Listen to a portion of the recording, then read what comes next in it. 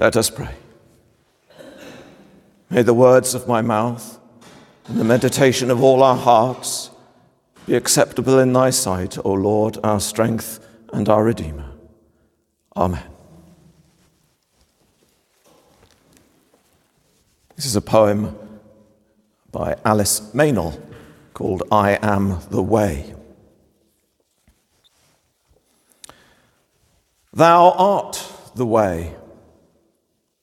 Hadst thou been nothing but the goal, I cannot say if thou hadst ever met my soul. I cannot see. I, child of process, if there lies an end for me, full of repose, full of replies, I'll not reproach the road that winds, my feet that err. Access, approach, art thou, time, way, and wayfarer.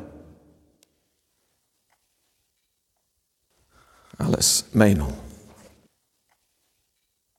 Christ as time, way, and wayfarer, the one who journeys with us on the way.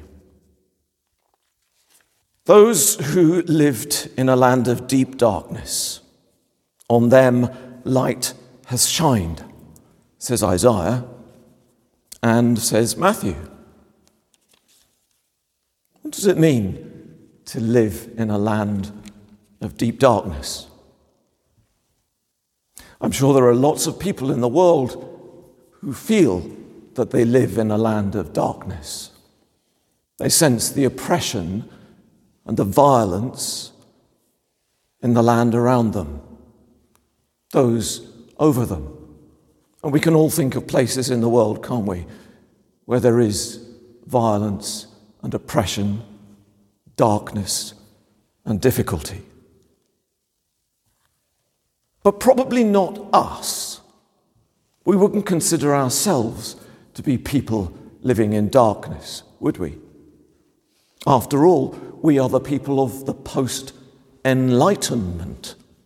We live in the light of knowledge, of progress, of science.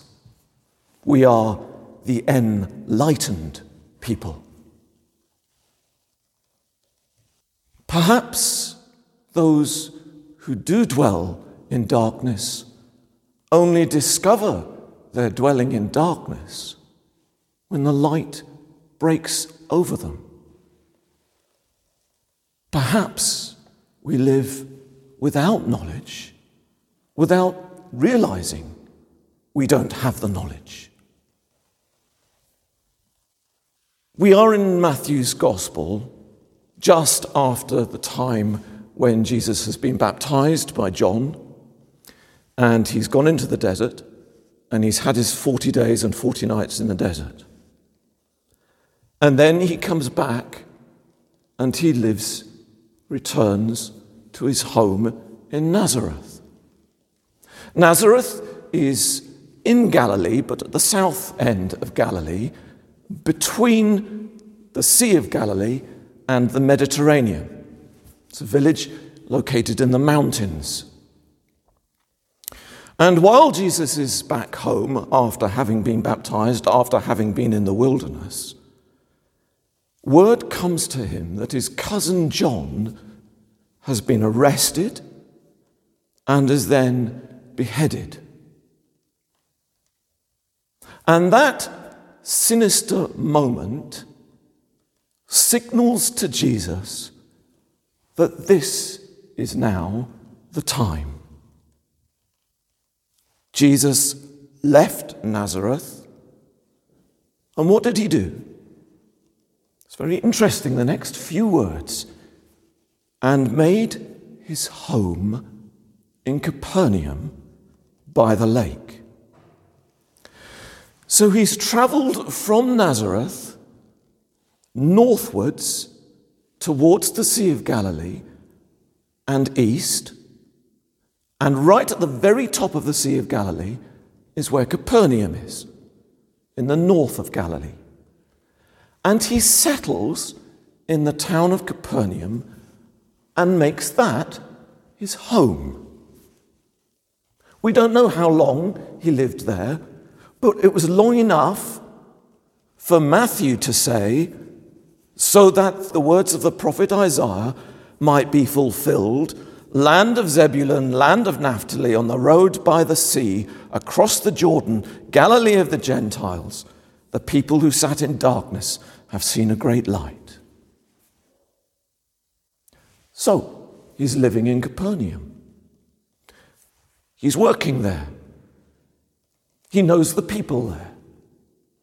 I'm sure he often wanders down the lake. He knows all the fishermen. It's part of his community, his adopted community. And then one day, as he's wandering along the beach, they all know him as well, as he's part of this community. He says to Simon and Andrew, "Come and follow me." And they say, "Yes, okay, we will." And James and John, likewise.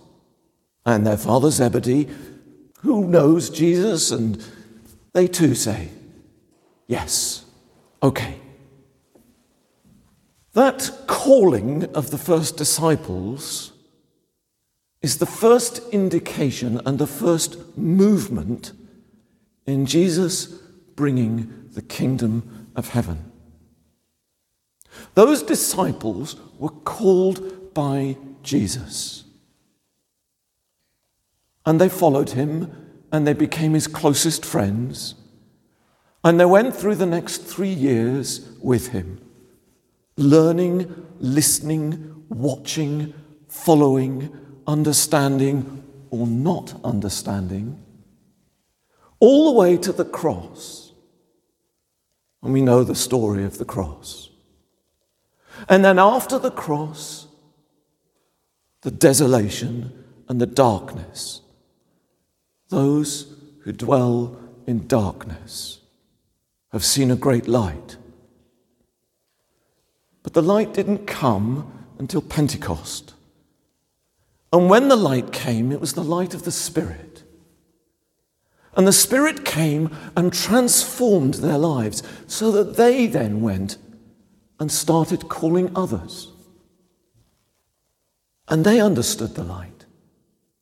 And they then called others who saw the light, who called others who saw the light, who called you. You are here because Jesus called Simon and Andrew, James and John, and they called others who called others who called you. You are here because Jesus called you. It's a direct line. Jesus' words, which have echoed down through the centuries, through his people, through those who have loved him, have reached you. And those same words bring that life and that light into your presence. Of course, we continue to screw things up, don't we? We're approaching the week of prayer for Christian unity. And Paul, just a few years after preaching to the church in Corinth, is faced with divisions even in that church. I follow Apollos. I follow Simon, Peter. I follow Paul. I follow Jesus. Really? Well, I'm a Roman Catholic. I'm a Methodist. I'm an Anglican. I'm an Orthodox. Still, 2,000 years later, we can't unite around the one who brings life and light.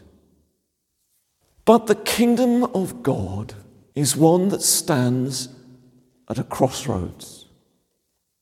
It stands and is defined by the cross. That's what St. Paul is saying. The cross is foolishness to the Gentiles and a stumbling block to the Jews. Why? Because where is the sense, the logic, and the reason in a God dying at the hands of the authorities and the powers of the world? It makes no sense. But what it does do is it cracks open the universe and allows all our pretensions of power and understanding and enlightenment to be exposed as hollow. Because true life comes from the source of love. And the source of love, God himself, is Christ displayed on the cross.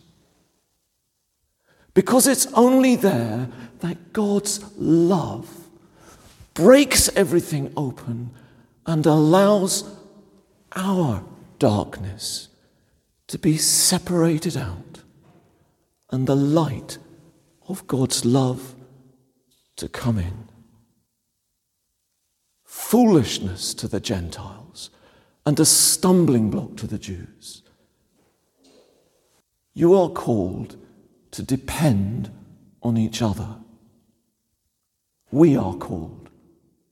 That is the radical message of God's kingdom. There are no persons of privilege. There is no authority and power. All there is the laying down of your life for your neighbour, and their laying down of their life for you. Because that is what the Trinitarian God looks like. That is who we are called to be.